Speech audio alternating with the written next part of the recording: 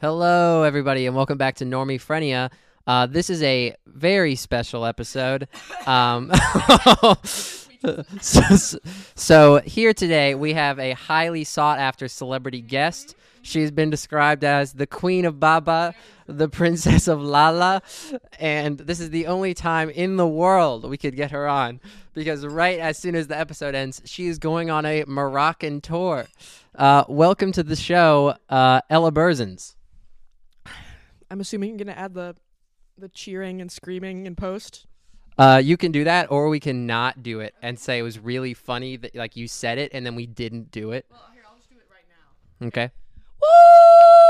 Ella! That's what it usually sounds like when I'm touring. The crowds are really big, but yeah, as Tristan was saying, I have a really big Moroccan audience. A lot of those guys, they eat it up. They eat up my entertainment. So yes, a lot of you may know Ella Burzens from her incredible, beautiful Instagram account at grainof_sand on Instagram. Greatest story in the game, world's greatest Mexican restaurant employee, world record holder for most tortillas eaten in 1 hour. And also, this episode is special for two slightly less important reasons than the most famous woman in the world.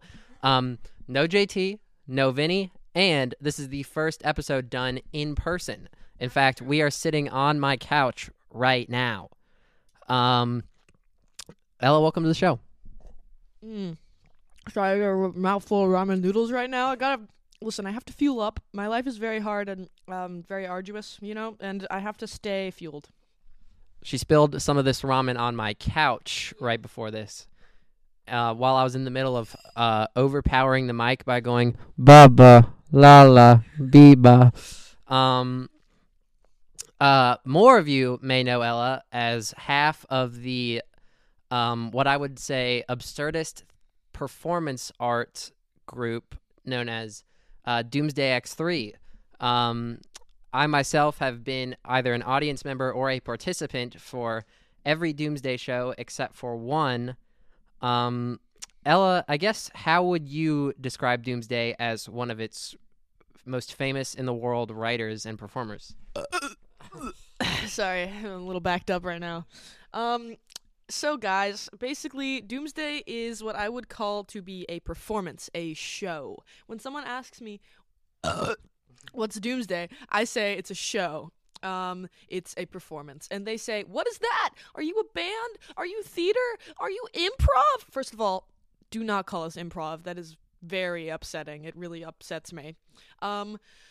Doomsday is a performance group, I suppose. We do absurdist theater, neo-vaudeville, projection, based multimedia live entertainment, and a lot of audience interaction, a lot of intentional, overwhelming of the audience. Yeah. That was a good description. This, I believe you've been compared to. Oh, wake up! Ah! Look on the graph. Look on the graph where it's spiked. I'm sorry about that. I'm sorry to our audience about that. But so Ella, famously, actually, what I think you've described as your least favorite show is a lot of people's favorite show because it was shut down by the police. Would you like to speak a little bit to the Dickens of a Christmas holiday hootenanny? Okay. First of all, my fly is down. Second of all, the holiday hootenanny was... So basically, if you do not live in Roanoke, Virginia, then you wouldn't know what the Dickens of a Christmas is, which is basically a downtown event where people get all dressed up and go buy fancy stuff from vendors and watch children do Christmas carols on a stage and all sorts of antics like that. And somehow we got booked on one of the stages at this downtown event and just did what we normally do, but a little more loud and pointless. We threw pennies at the audience, like a lot of pennies. We threw $50 in dollar bills at the audience. We screamed, we sharpened knives on stage. We may or may not have threatened to bomb the bank we were next to performing in Minecraft. That's not real. But if it was, it would be justified. And anyway, so yeah, we did all that, and I did really loud, crazy spoken word. There's always a bit of spoken word in Doomsday shows, and during this, it just got crazier and crazier until the police started showing up on like freaking scooters and bikes, and their cute little police scooters. And then they lowered our mics and like told us to get off the stage basically. And then after we got off the stage and our mics were lowered to like as like so far down that like no one could hear us anymore, so we had to stop the show. The police were like looking through the stuff we threw at the audience on the ground for like illegal substances. Like they were like, we need to catch them for something. Let's see if we can find anything on the ground. And then they were looking through it, and I heard someone say, we can't get them on anything. We have to go. And then they all left. So actually, to speak a little more to the aftermath of that performance, I was at the dinner afterwards with the man who organized Doomsday's participation in Dickens of a Christmas, and this city event manager who's in charge of, the hiring and firing of performance acts in these kinds of events, actually called Zach, shout out Zach White, and was like, what the fuck was that? I'm going to lose my job. She did not lose her job, but she's being a little bit of a baby. Yeah, and Zach told us, and we felt so bad. Like, we were, like, so distraught, which is one of the reasons why that show is one of our least favorites, because we were, like, that was the lowest low we'd ever had after a Doomsday show. We were like, everyone hates us, and, like, the lady's gonna lose her job, and we feel so bad, and the show sucked, and we felt so bad. But then she didn't even lose her job. She was trying to make us feel bad. Do you think that as intentionally absurdist, inspired by like Italian futurism, And that Russian absurdism, big Russian absurdism. do you think that being your inspiration, you would actually find some revelry in the fact that people might hate what you're doing? Sadly, yes. I would love to. I think me and Grayson both agree. Grayson also does Doomsday with me. He's number 2 of Doomsday. Yes, I'm number 1. Grain of sand, most famous person in the world. But Grayson would probably agree with me that we kind of want Doomsday to be the people's absurdist performance group. We want it to be like anyone could come and experience this. So it's annoying that some people don't want to, but I think if everyone wanted to, it would be the most bland thing in the world. So it's probably good that people don't like it. The thing that I'm happy about is that the police shut us down, because although it was upsetting and stupid, it was like a huge bragging right. Like, I can tell people like, yeah, we did like this big downtown event and the police came and it was crazy, man. And then they'd be like, whoa, you're a real artist now, because now the feds hate you. So actually, on top of the police shutting down that show, a more recent discovery we have found in terms of their more legal performances that have not been shut down by the police, there is actually a Roanoke Incorporated employee who will basically follow up behind them and take down posters for their show. That's true! I'm coming for you! I'm coming for you! So yeah, I think maybe my takeaway, and you can obviously challenge this, is that the people who hate you the most are the people that anyone should want to be hated by. That's so true. I think it's admirable to be hated by big money and big government. Yeah. And you're hated by both. So that makes you more the people's art performance than that. I hopefully this isn't too quiet. We'll raise the volume if we have to. I think that makes you more of the people's performance art, because the big money and the big government is who's out to get the people, and you're there to support the people. That's so true. I think maybe some fans of yours have said, like, even the Holiday Hootenanny, someone said that show, their like poetic takeaway from it was about how the holidays are not always this like picturesque joy. It is often a time of financial hardship, revisiting difficult familial bonds with relatives you might not see, which I think. Who said that? The older lady who says she's your biggest fan. Oh, okay. Um, Shout out my biggest fan. And I'm sure you're listening, biggest fan, and I have a specific message for you. So, for everyone who's not her, I want you to turn the volume off for the next 10 seconds. Okay, go. All right, biggest fan, I want to let you know that you're in my will and you will receive at least 50% of my fortune. So, make sure to spend it well. And is my time up? Okay, everyone's probably turning on their volume now. So I just want to say something else. You're better than all those guys, and I hope you know it in your heart. Thank you, lady. Which I think maybe a fun piece of Ella trivia that anyone who's a true friend of Ella would know. Your favorite Christmas movie is also about how Christmas is not necessarily about joyously spending time with your family. Sometimes it's about credit card theft and getting lost in one of the largest cities in the world. For those of you who don't know, Ella's favorite Christmas movie, and arguably one of her favorite movies ever, is Home Alone 2, Lost in New York. What, if you had to name like one big reason, what makes that your favorite movie, especially Christmas movies? Okay, Kevin McAllister freaking kills that role, guys. First of all, it's probably weird to listen to someone be interviewed that you don't know and don't care about. So I want you guys to think of it this way, okay? I'm not a person that you don't know, but I'm a character in a movie, okay? So think about me like that, and then it might be more interesting. Okay, now back to Kevin McAllister. I think Kevin McAllister kills this role, okay? Now, one might say that he is not a very good actor in that movie.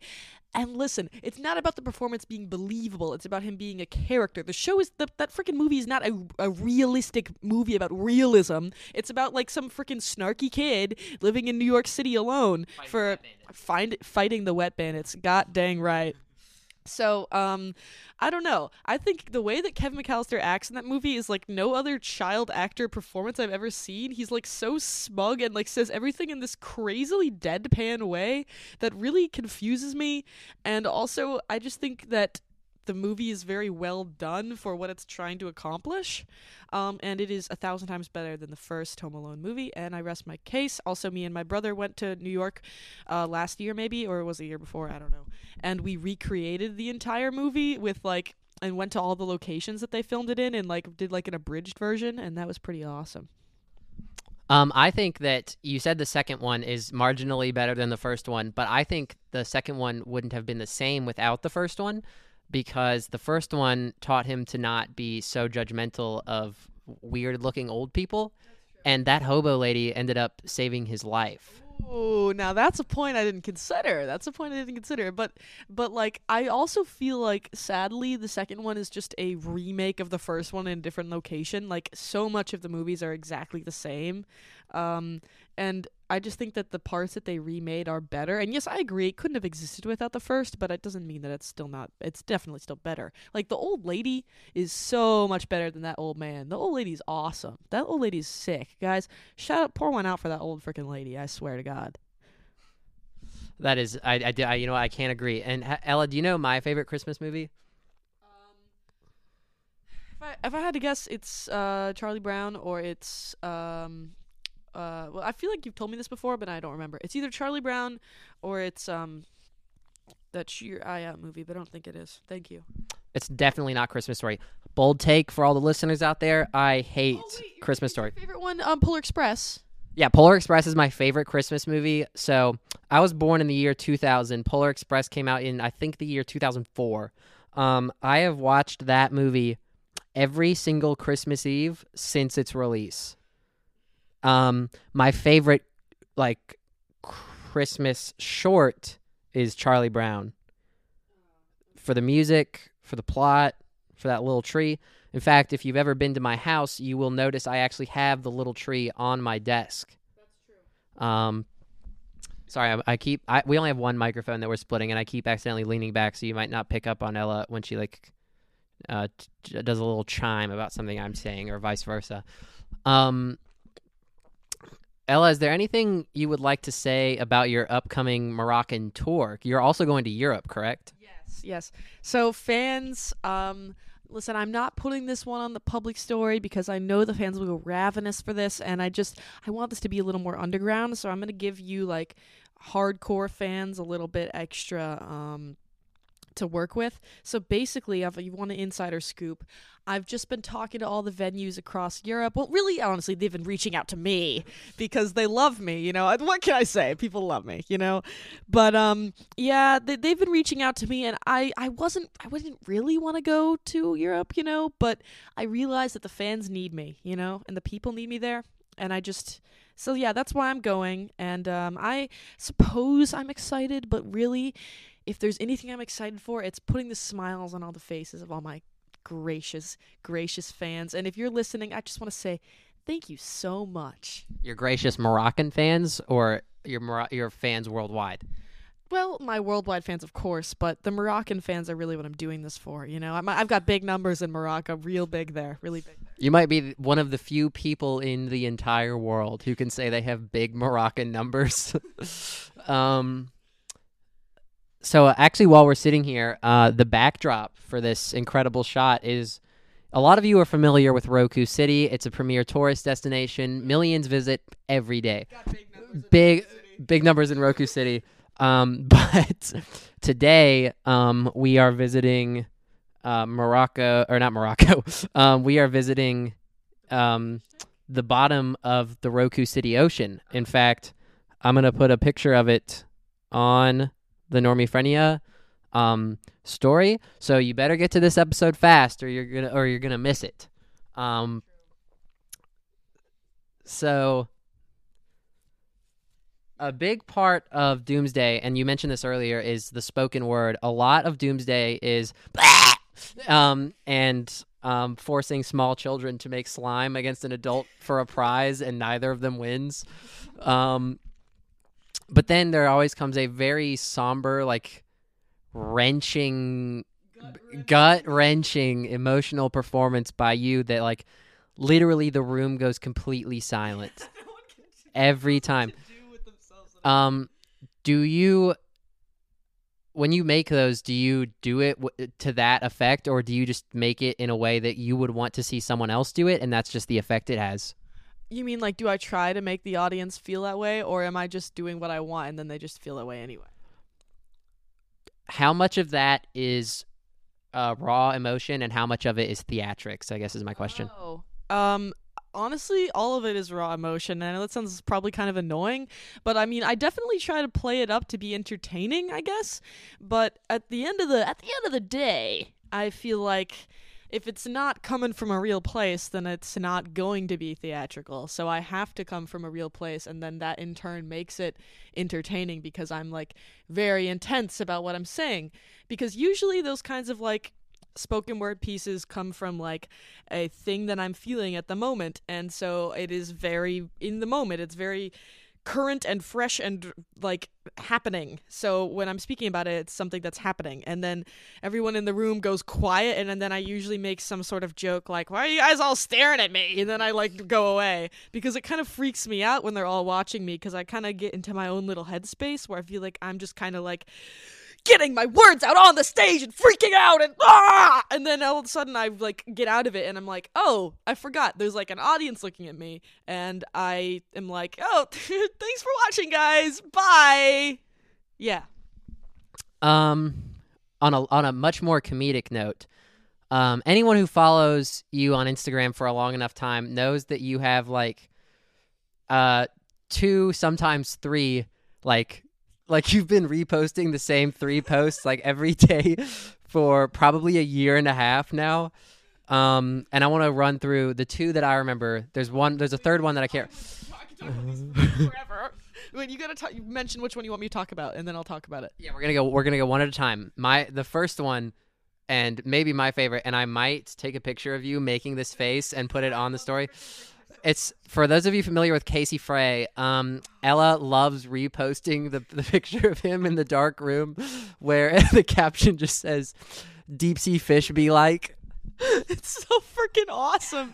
It's, like, the best post on Instagram.com. Like, the face he's making is like no other face I've ever seen. And I just think there's something very powerful about just dropping one post, one picture on Instagram with, like, one sentence underneath it. Like, there's something crazy about that. And the post it's just, like, very, I don't know. When I see it, I want to put, like, a boom boom sound effect. Like a vine boom? No, like a powerful explosion boom, like that where the dust quietly settles and it like reverberates, because it's just like, I don't know. There's something crazy about it. Something very powerful about it. You guys need to scroll down Casey Frey's page until you find that, and then message me on Instagram.com with your thoughts. Maybe if you want to write a little essay, I'll read it. Instead of scrolling through Casey Frey's post, you should follow Ella on Instagram and watch her story all the way through without skipping any of them until you see it.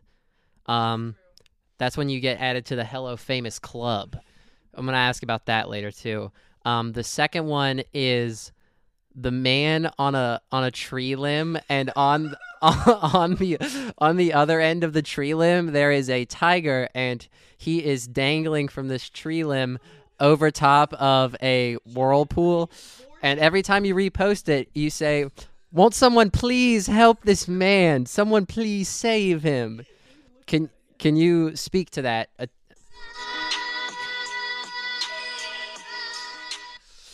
Basically, yeah, he's trapped. He's like, it's a clearly photoshopped, I suppose. I mean, the deniers would say it's a clearly photoshopped video, but I don't know, edited video, whatever the frick. But I say it's real, and I'm very concerned for him. He's hanging over this branch, over this terrifying whirlpool of water, and he's trapped. He can't go climb up the branch because there's a scary demon beast preventing him, and he can't let go because there's a whirlpool. It's very concerning, and what I hate to see the most is that when I check back up on the post to see if he's still there, if he's like made it out, he's always still hanging on there, and I think that says a lot, about facing adversity. The fact that he's still hanging on means a lot to me, and I do hope he gets out. If you're listening, guy, I want to say I hope you get out of that all right. Are you old enough to be familiar with the show Reading Between the Lines, or is that... Yes. That's such a good show! So every time I see it, in my head, I do the cliffhanger sketch thing. Cliffhanger, hanging from a cliff, and that's why they call him Cliffhanger! And then there's a third post. I know there is. It sticks out in my head. But for the life of me, I can't... There's a third one that I know I'm thinking about. Fucking that one, yes. Will you please, for the love of God, describe what the hell is going... Explain it. Okay, first of all, the most important thing to me is the music. Can I play it? Yeah, for a little bit.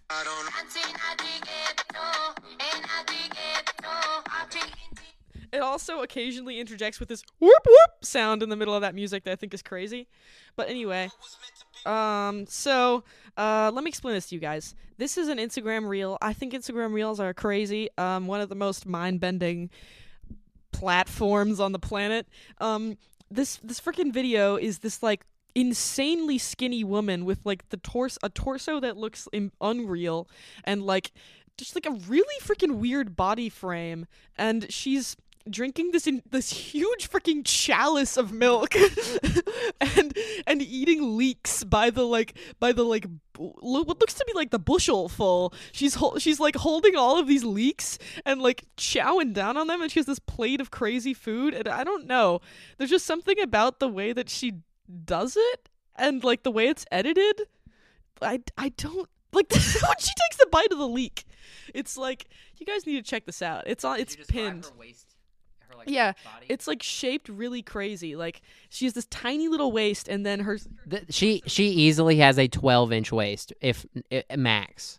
And I don't understand how she's drinking all this milk. It's like, I don't even know where it's going. There's no room in there for all that milk and all those leeks. The leeks is what gets me, I think. And the chalice of milk is crazy, but it's the eating the leeks that really... Look at the way she takes... What's that on the plate? I don't know what that is. Is that a chicken? Wait for the leek. Oh my gosh. What the fuck is that? All right, is that the last one I was thinking? Just tap through them real quick. All right, that's deep sea fish. I love this one. That's all of them. Okay, cool. Yeah.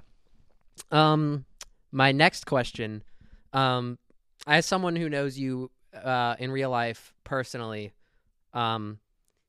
you sort of occasionally stick out of our group in the sense that you're like the only person who can't sit and watch movies, especially not more than one in a row. Yeah.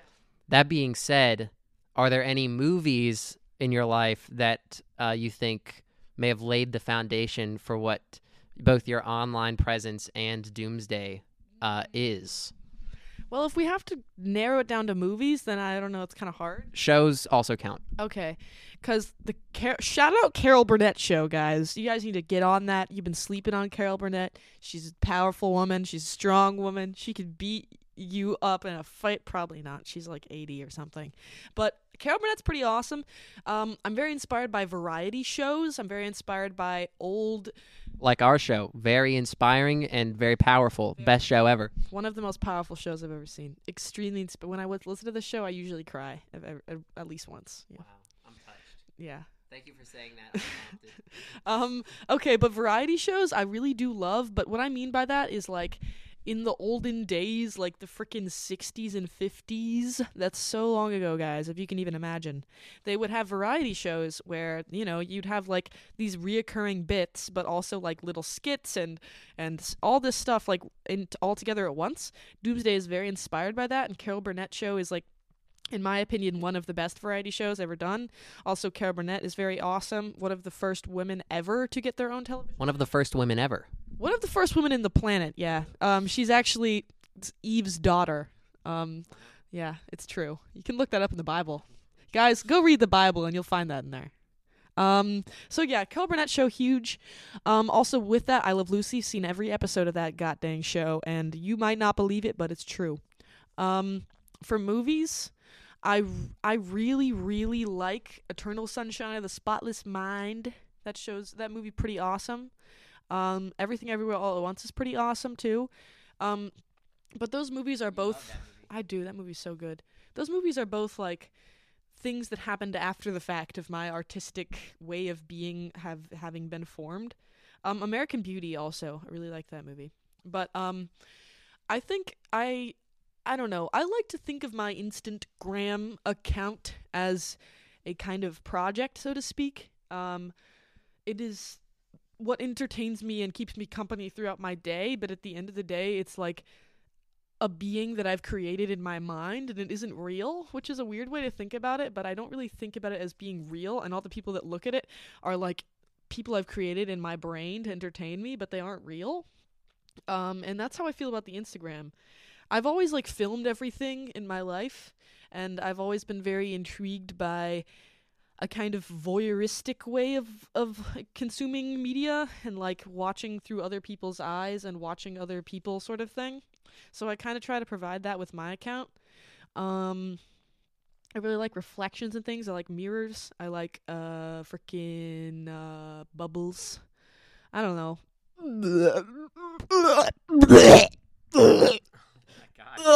Oh my gosh. Sorry, I threw up all over your floor, Tristan. You threw up all over my floor.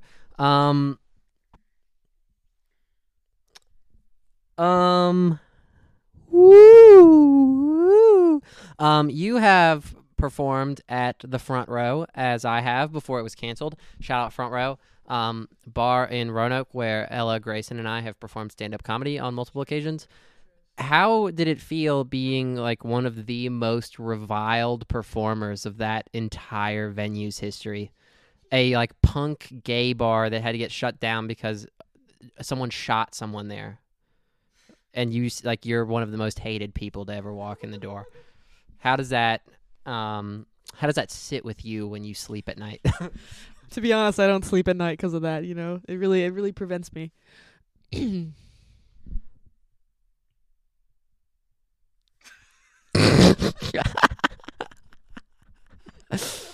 I don't think that's necessarily true. I mean, I don't think I was hated more than anyone ever at the Front Row, but I definitely was liked a lot by some specific people, and then pretty much everyone else I think had a thorough dislike of me. Yes, I think maybe the biggest I don't want to say valid criticism, but like verbose description of your style came from our own Brian. Brian, if you ever hear this, I'm sorry for calling you out like this. But Brian said he wishes that you understood, or he wishes you had seen the comedians that you're emulating, even though that since you haven't seen those comedians, you're not emulating them. so I was always confused. He said I think he said it to you once. He's like, you need to watch Sam Kinison or what was it, Gallagher? Brian Schwenk? No, Drunk Brian. Oh, Not okay. Brian Schwenk. We were not talking about you. We were talking about Drunk Brian. Okay, because that would be crazy. Because I know for a fact he ain't never seen a comedian like that, and I would be I would be really surprised if he knows the name of a comedian that I don't. But maybe he does, and good for you, Brian. But what is that? So that Brian wishes I've seen the comedians that he thinks I'm copying. Is that what he said? I think that's about what it boils down to. Can I ask you maybe a heavy question? Okay. Can you tell us about your? So Ella also, I did not mention this at the intro. That's kind of my fault. Ella also does video content that is put on YouTube. Will you tell us about the inspiration and making of The Most Beautiful Day? Okay. Since not a lot of movies these days are so long format.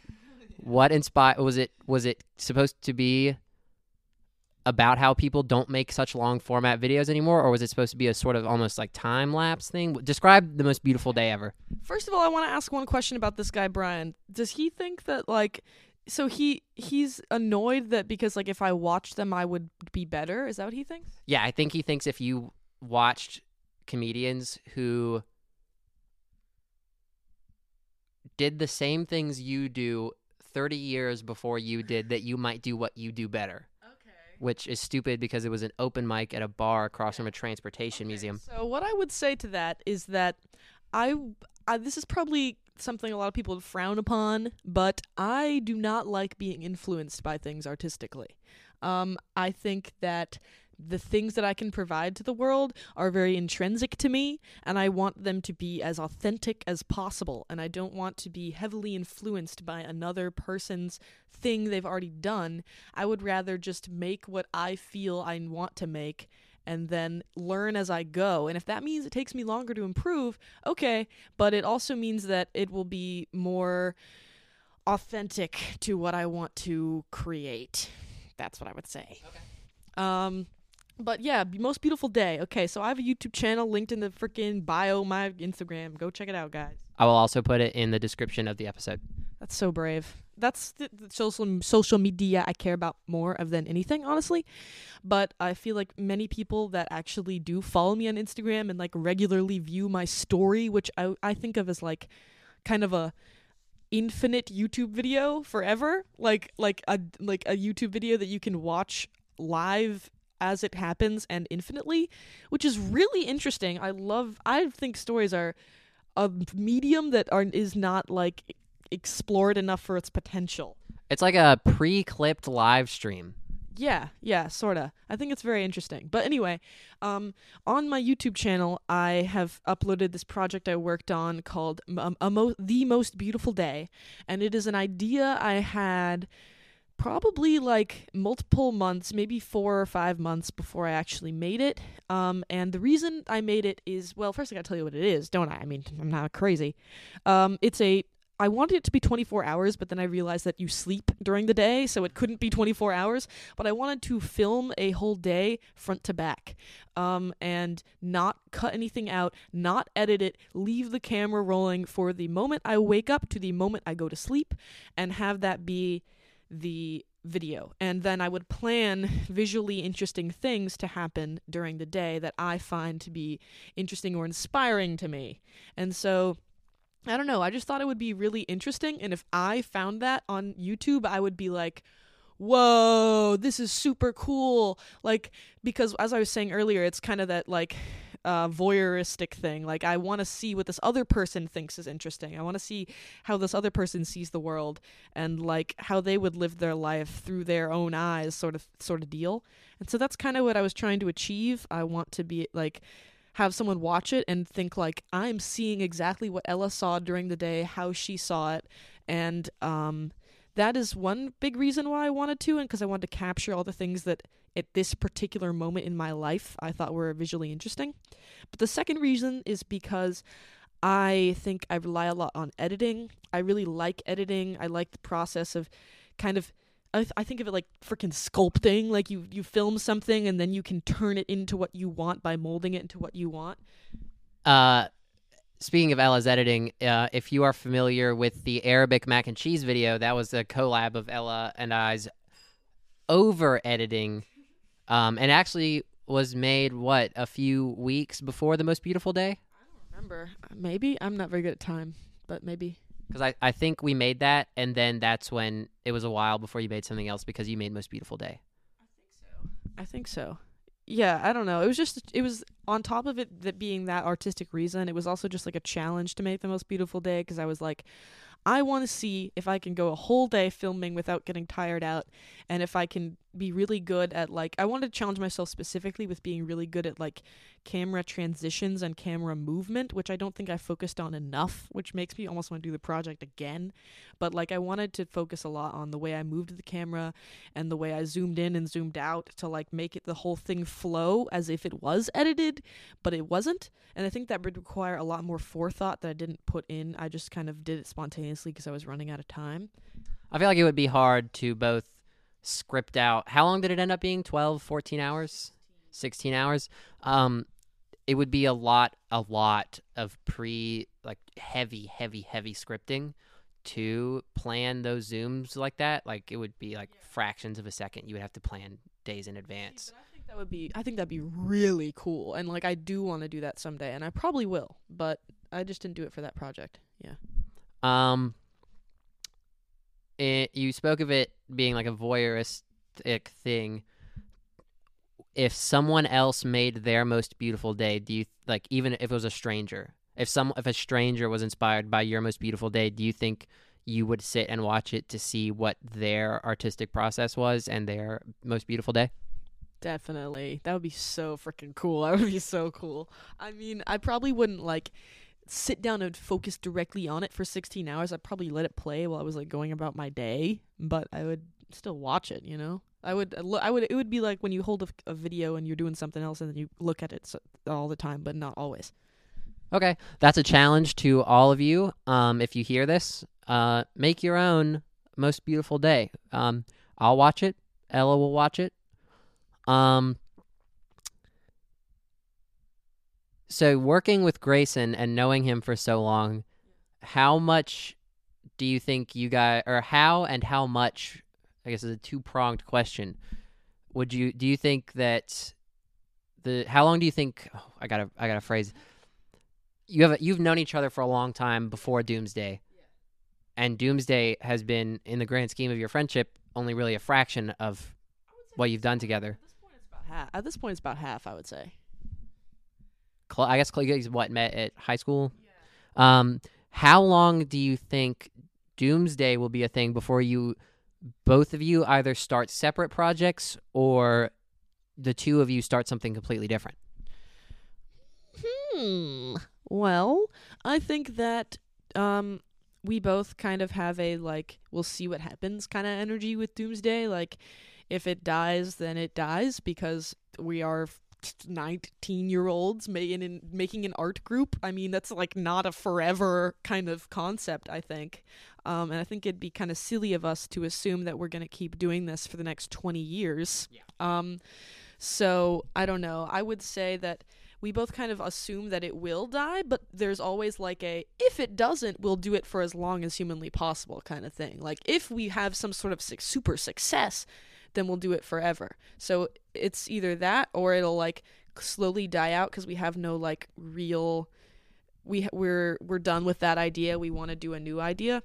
And when that happens, I don't know yet. I think that I really need Grayson and Grayson really needs me, so it makes it really hard for us to do things without each other because Grayson helps me have the motivation to do things, and Grayson doesn't have the motivation to do all of the logistical work that I do. So it's like without Grayson, I probably wouldn't have someone pushing me to do it, and Grayson wouldn't have someone doing it. So that's a very interesting dynamic, one that would be very hard to break up for sure. I'm very excited to be joining him on the Doomsday Power Hour at JMU. I don't want to say too much about the plot yet. I might talk about that on a future episode because unless he's told you about it already. Okay. I want the fans to be surprised because even though I know most of you barely listen to the podcast, so you're definitely not going to listen to the radio show. It's 12 a.m. It's on at 12 a.m. Eastern Standard Time, guys. That's right. Every Thursday. Every Thursday.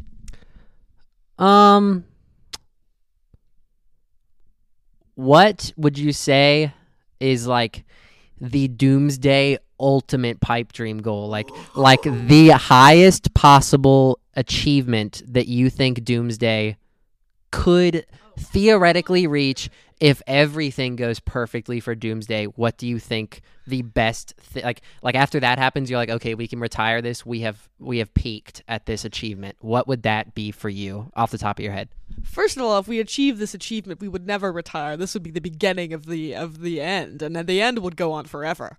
But this is like a dream we've had since we started doing Doomsday, and that is Doomsday on Ice at the Berglund Center in Roanoke, Virginia. That we have a freaking like hockey rink in the middle of an arena, and they also use it for other stuff sometimes. And we want to do a on ice show. It would be like the craziest thing in the entire world. Imagine like an absurdist art group doing like a dramatized ice musical. Like that would be the craziest thing in the entire world. And yeah, that's our biggest dream, I would say. I would love to see that. I would pay to see that. You know how much money I would pay? How much? $5 That's a lot. a person. Kids do not get in free. $7 for kids. Yeah, I like that. Doomsday shows are usually free. We kind of hate charging money.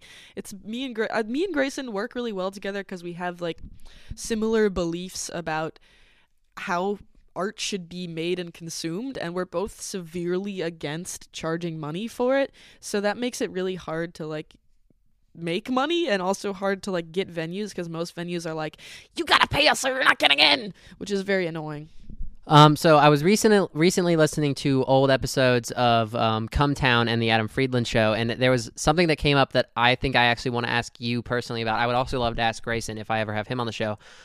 Nick Mullen of Come Town fame was talking about how he doesn't believe at all in any sort of intellectual property.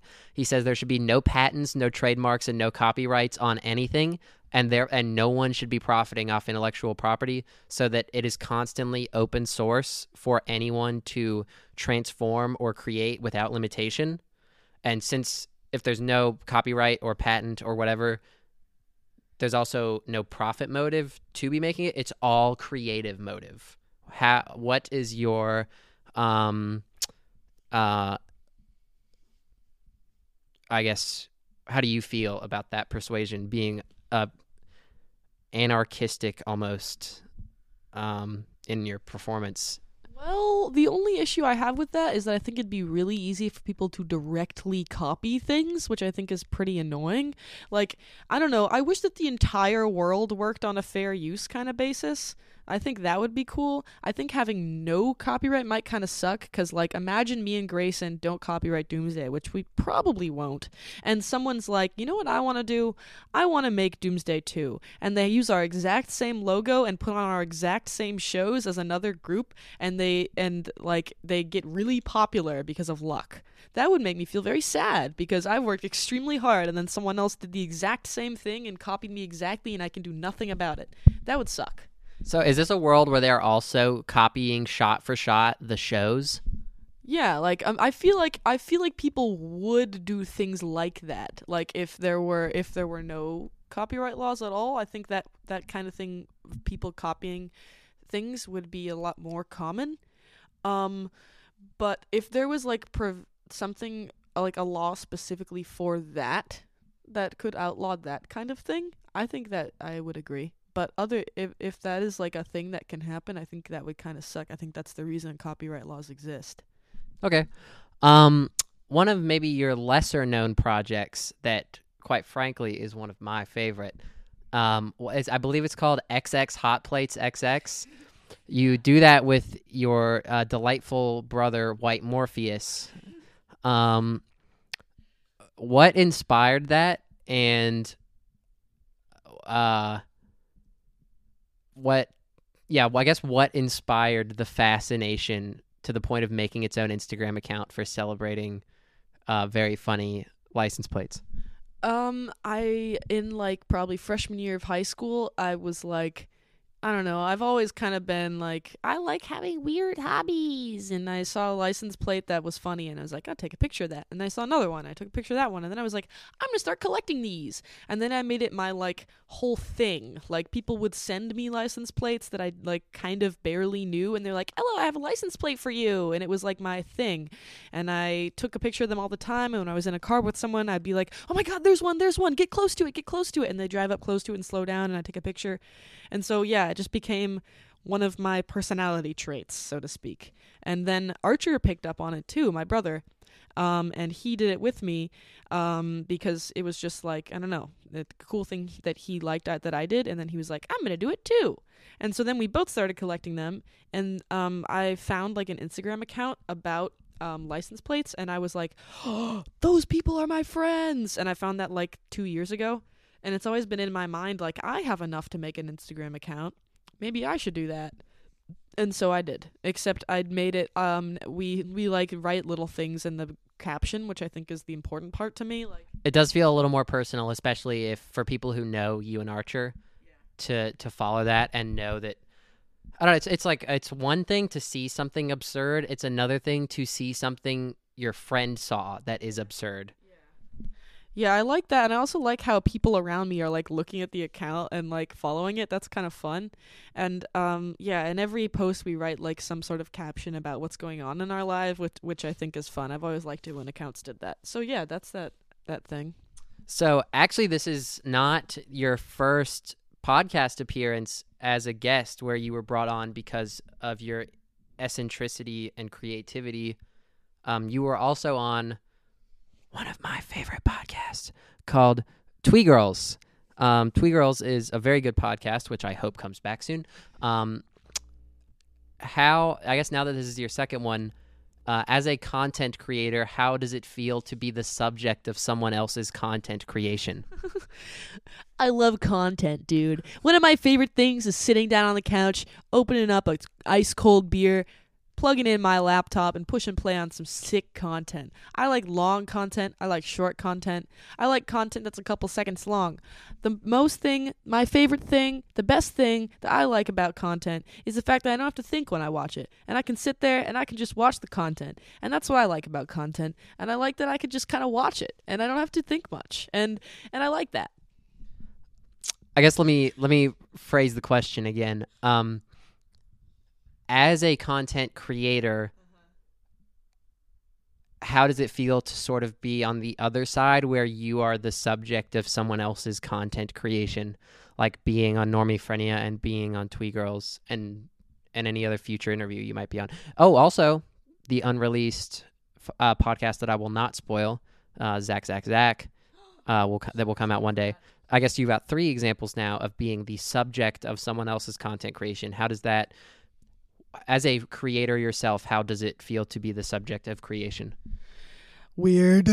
I don't know. Talking on podcasts, being interviewed, talking about myself usually makes me feel kind of like weird and bad because I'm like, nobody cares. Okay, nobody cares about this, what I'm saying. And also, like, I feel like such an idiot because I'm talking about myself, and I feel like people think I think I'm so cool, and I think that's annoying. And also, I don't know. I don't like the creating things just to like feel like you're also creating things. Like, it's kind of weird when people like the things people are making memes about, or people are like imitating the TikTok interviewers on the street, and they're like, how much do you make a month, or something like that. Like that kind of content kind of freaks me out, and I'm scared of being involved in that type of content. I did see one parody of that kind of content recently, which I thought was extremely funny. It was in the format of the like, would you like $1 one? But it was like a guy, and he like sprints up to someone and he goes, what do you believe is the solution to the Israeli-Palestinian conflict? And he holds the mic up to the guy, and the guy goes, double it and give it to the next person. And then it just shows a map where there's just 2 Israels floating in the middle of the Mediterranean Sea. And I thought that was rather humorous. Maybe the best part to me about like the most god-awful content on the internet is when funny people get a hold of it for satire. Yeah, I would agree. I think that as long as it's like cool and interesting and someone like is actually wanting to do it and has like some creative inspiration, then I'm like, "Oh, that's fun." But if I'm someone's just like, "I need to make mindless content because everyone else is doing it. Let me do that now. Let me do it to you." I think that's upsetting, and I'm always a little scared that people are doing that for me because I feel like that kind of content's kind of evil and it wastes people's lives and energy and everything. Do you think you felt that way about this show, Twee Girls, or Zach Zach Zach? Oh, I don't know. I don't think so. I think it's just kind of fun. It's something to do, you know? Like I think Twee Girls and Zach. I think Zach's show more than all of them is like inspired by some sort of artistic vision. Like Zach seemed to have like a really like intricate plan for his show, which I think is pretty cool. But like I don't know, Twee Girls in this podcast just kind of feel like I need something to do. Let me do this, and it doesn't feel like ill intentioned. Like I need to get famous, but not necessarily. It's just more like I want to make this thing, and I guess I'll do it now.